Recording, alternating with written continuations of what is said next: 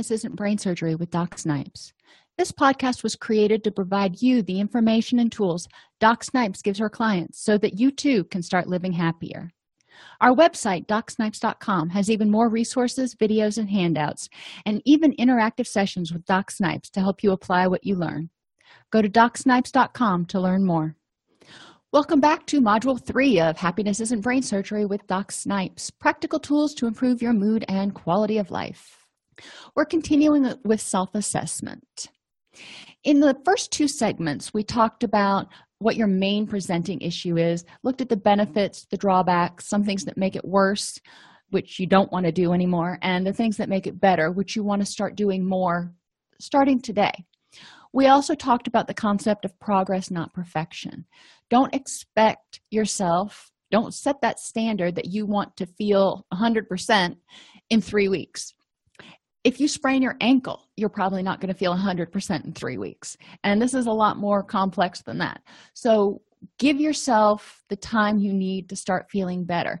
If you only feel better an additional 3 hours a day for the first week, that's still 21 more hours that you feel good that you didn't feel good the prior week. That's almost a whole day better. Shoot to be 4 hours a day the next week and start working on progress. In this module, we're going to review the most common symptoms, what makes them worse, what makes them better, and how each impacts you. And you're thinking to yourself, didn't we just do that? No. What we did was we looked at the global issue: depression, anxiety, anger, and addiction. But they have common symptoms. We want to look at these symptoms because remember I said that problems are often like a tapestry and symptoms are like the threads that hold together the tapestry. So if you start unraveling the tapestry by pulling on one thread, you're going to start unraveling that problem. You may be ready to work on some things and not others. You may have blind spots to some and not others. So we're just going to look at those and try to help you identify what's most problematic for you right now that you're willing to work on.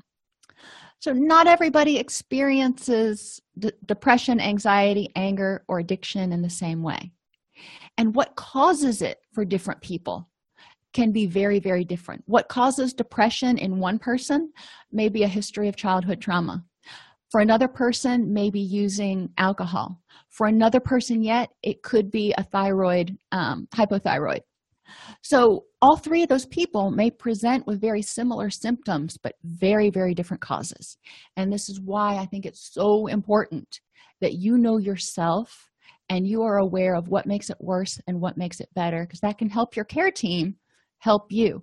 Even if your care team is just your primary physician, when you go in and go, all right, let's rule out all the biological causes. To start living happier, start by addressing your individual symptoms instead of trying to find a treatment that will address everything, because there ain't one. Hate to break it to you, there ain't one. If there was, then everybody who came into my office who had depression, I'd treat them this one particular way and send them on their merry way, and they'd be cured. It doesn't happen.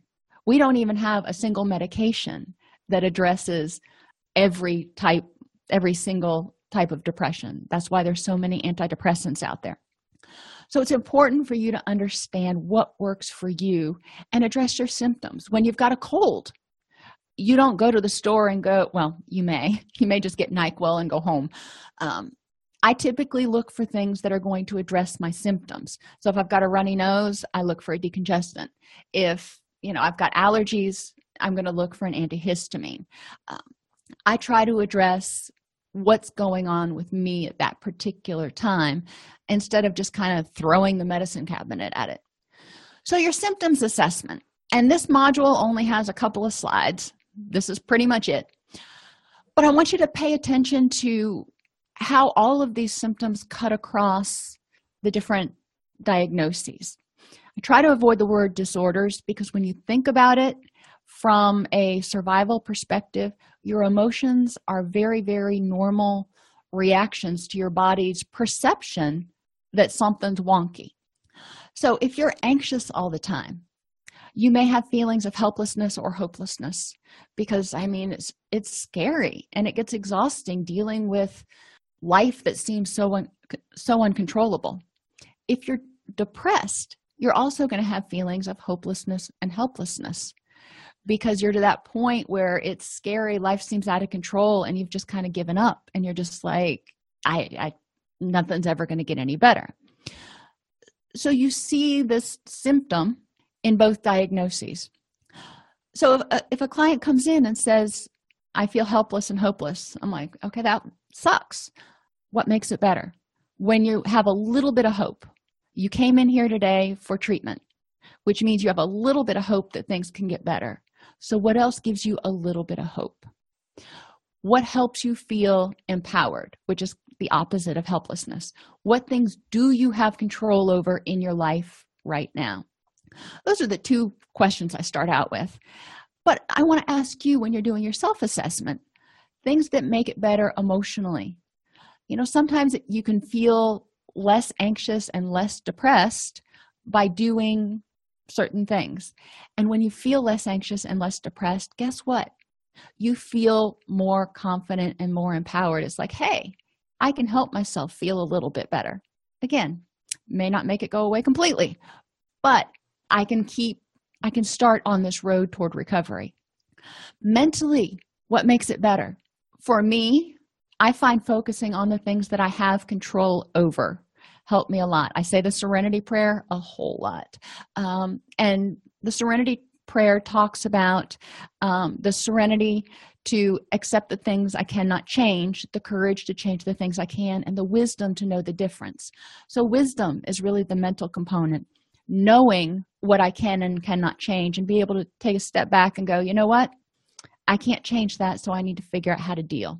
What mental tricks do you have when things start getting rough that help you feel a little bit better, help you feel a little bit more in control or hopeful that things can get better?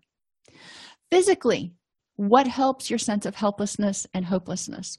I know for me, when I'm tired, when I haven't gotten enough good quality sleep, and that's one of my big vulnerabilities, but for me, if I don't get enough good quality sleep, I tend to feel a lot more out of control and sit on my pity pot a whole lot more.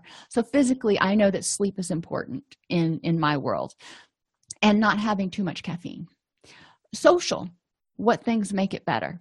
So we went through this in the second module for your global issue, your main presenting problem. But right now, I want you to look at just the specific symptom, feeling hopeless and helpless. What makes it better and what makes it worse? Again, we'll stay with, for me, get all my stuff out there. What makes it worse emotionally and kind of mentally? Sometimes it's hard to differentiate the two. If I get on Facebook, or if I turn on the TV and see one of the god-awful ASPCA commercials, that makes me feel hopeless and helpless, because I see so many animals, and I see, or I get on Facebook and I see how many people are dying from addictions. There are a lot of things that I see that I know good and well are problems that are way bigger than anything I can control. So mentally, I have to go back to, what part of this can I control? So if I'm having a bad day, I avoid Facebook and ASPCA commercials. Mentally, things that make it worse are focusing on the things that I have no control over and getting, myself all upset about it, because that does no good. So focusing on what I can. Physically, we've already talked about, for me, if I don't get enough sleep, it makes it a lot worse. And socially, if I start hanging out with people who share similar hopeless, helpless views, then that tends to kind of get to a groupthink situation, and it proves to me that we're all hopeless and helpless.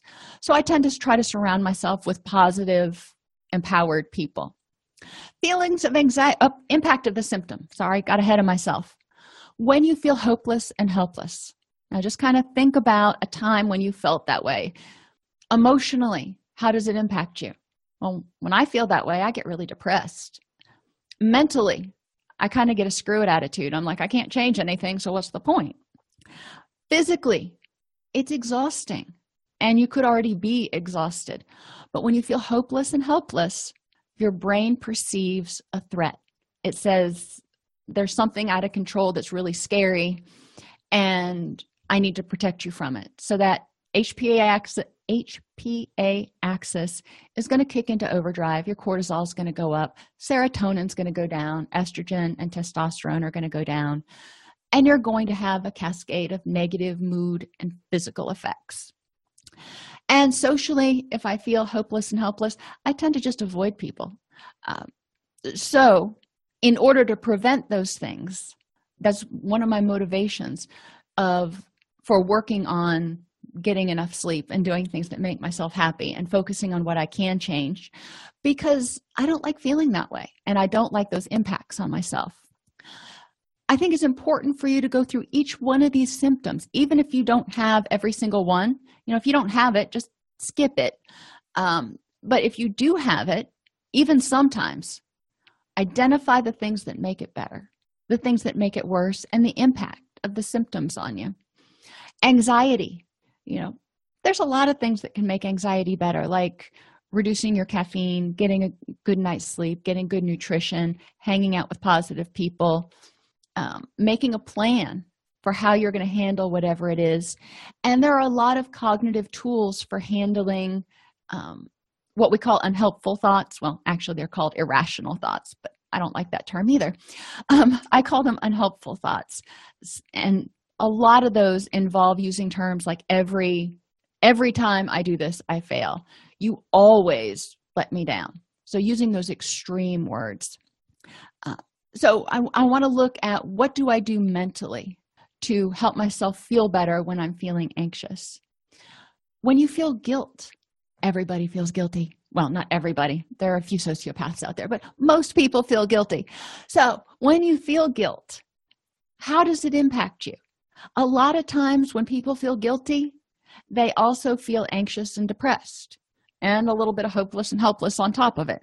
So you can have symptoms, compound symptoms, which is why it's important to be self-aware and get rid of or deal with whatever's causing these unpleasant feelings and mood states. Sleep disturbances set off that HPA axis. So you may not be as reactive to sleep deprivation as I am, because everybody's different. I have a friend right now who sleeps about 4 hours a night. And if I don't get 4 hours of deep sleep a night, I tend to be really, really cranky. And all he gets is 4 hours, and more power to him. Know what you need in terms of sleep and know how it impacts you, and have good sleep hygiene. So if you have sleep disturbances, start out with figuring out, how do I get good sleep and what can I do to improve my sleep? Eating disturbances, and that means eating too much or eating too little, but basically not giving your body the building blocks it needs to make the neurochemicals. And when we are depressed, anxious, angry, or using, we typically don't give our body those building blocks. So it's hard for you to feel happy if you don't have any happy chemicals. Just kind of makes sense. I'm not talking about becoming a nutrition nut. I'm talking about trying to have green vegetables at lunch and dinner and have 3 colors on your plate at every meal. If you can even start doing that, you're going to be well on your way to eating healthier. Fatigue is not always caused by lack of sleep. Sometimes it can be caused by low blood sugar. Sometimes it can be caused by too much stress. So think about what causes your fatigue. A lot of times when people are anxious, they're exhausted all the time because they're carrying the weight of the world on their shoulders. So what causes your fatigue? It's good to list all the things that make it worse, because those are the things you want to address. But remember to identify the things that make it better, what help you get a little bit of energy, even if it's for a short period of time, so you can start doing those things. Difficulty concentrating. Little tidbit you'll get in the nutrition module, but when you are 1% dehydrated, you start having difficulty concentrating. When you're 5% dehydrated, you start having problems with short-term memory. And it's, by the time you get to actually feeling dehydrated, you're way past 1%. So it's important to make sure that you stay hydrated, because your brain communicates through electrical impulses. Those electrical impulses need water, and your brain is like 80% water. Hypervigilance means being easily startled. This doesn't impact everybody, but it does impact a lot of people who have a history of post-traumatic stress or chronic stress growing up. So if you startle easily, know what makes it better. For example, I always sit with my back to a wall whenever possible. My husband is retired law enforcement, so he always wants to see the door and have his back to the wall too. So I trust that he has my back when we go out to eat. But having your back to the wall when you're at work and not having a window behind you can actually reduce stress. Look at things, you can Google feng shui and learn some things to do in your environment to reduce your stress, because when your body perceives that it's vulnerable, your stress levels go up. So even if you have your back to the door at work and your door is open and you're working on your computer, if you can't see who's walking behind you, you actually are on higher alert. Anyhow, what impact do these things have on your emotions? Do they make you feel depressed? Sometimes you can get really angry at yourself for feeling depressed. Now, it doesn't make a lot of sense that we're doing that. It's like, well, what's the point of getting angry at myself? But we do it. Mentally, how do any of these things impact how you concentrate? Physically, how do any of these things impact how you feel physically? When you get stressed, does it upset your tummy? Do you get neck aches, headaches, muscle tension? What happens to you physically? How do you sleep? How is your immunity when you're stressed out all the time? Because most of what we're talking about, remember, anger and anxiety are fight or flight, which are basically two opposite ends of the stress spectrum, if you will. Understanding that. So when we talk about stress, which I'll use a lot as kind of a garbage term for anything that causes you unpleasant feelings, it can have a lot of physical impacts. And when I don't feel well, it impacts me emotionally, because I'm not a good sick person. And, mentally and socially, if I'm not being pleasant, then, it's going to impact emotions or impact relationships negatively. So consider how these things feed on each other, because I want you to remember the tapestry. See how all these things are starting to weave together? So if you start addressing one of them, a lot of the others are probably going to start to improve. Low self-esteem and social withdrawal are the other two. These are your most common symptoms when we're talking about most mood disorders, depression, anxiety, adjustment disorder, and addiction. So if you have these, regardless of what your label is for yourself, start looking at addressing one symptom today. What can you start doing to make it better? And why is this important? What is the impact of the symptom on you? There are a variety of symptoms common to the most common disorders, and they're cross-cutting. We call it transdiagnostic. By understanding the impact of a symptom, as simple as poor quality sleep, you can start to see how small things will make a big difference in your recovery process. Happiness isn't brain surgery. It's not something that is necessarily super duper complex. You can start feeling a little bit happier right now by choosing to do something that helps you feel a little bit happier. If you like this podcast, please subscribe on your favorite podcast player, join our Facebook group at docsnipes.com/Facebook, or join our community and access additional resources at docsnipes.com.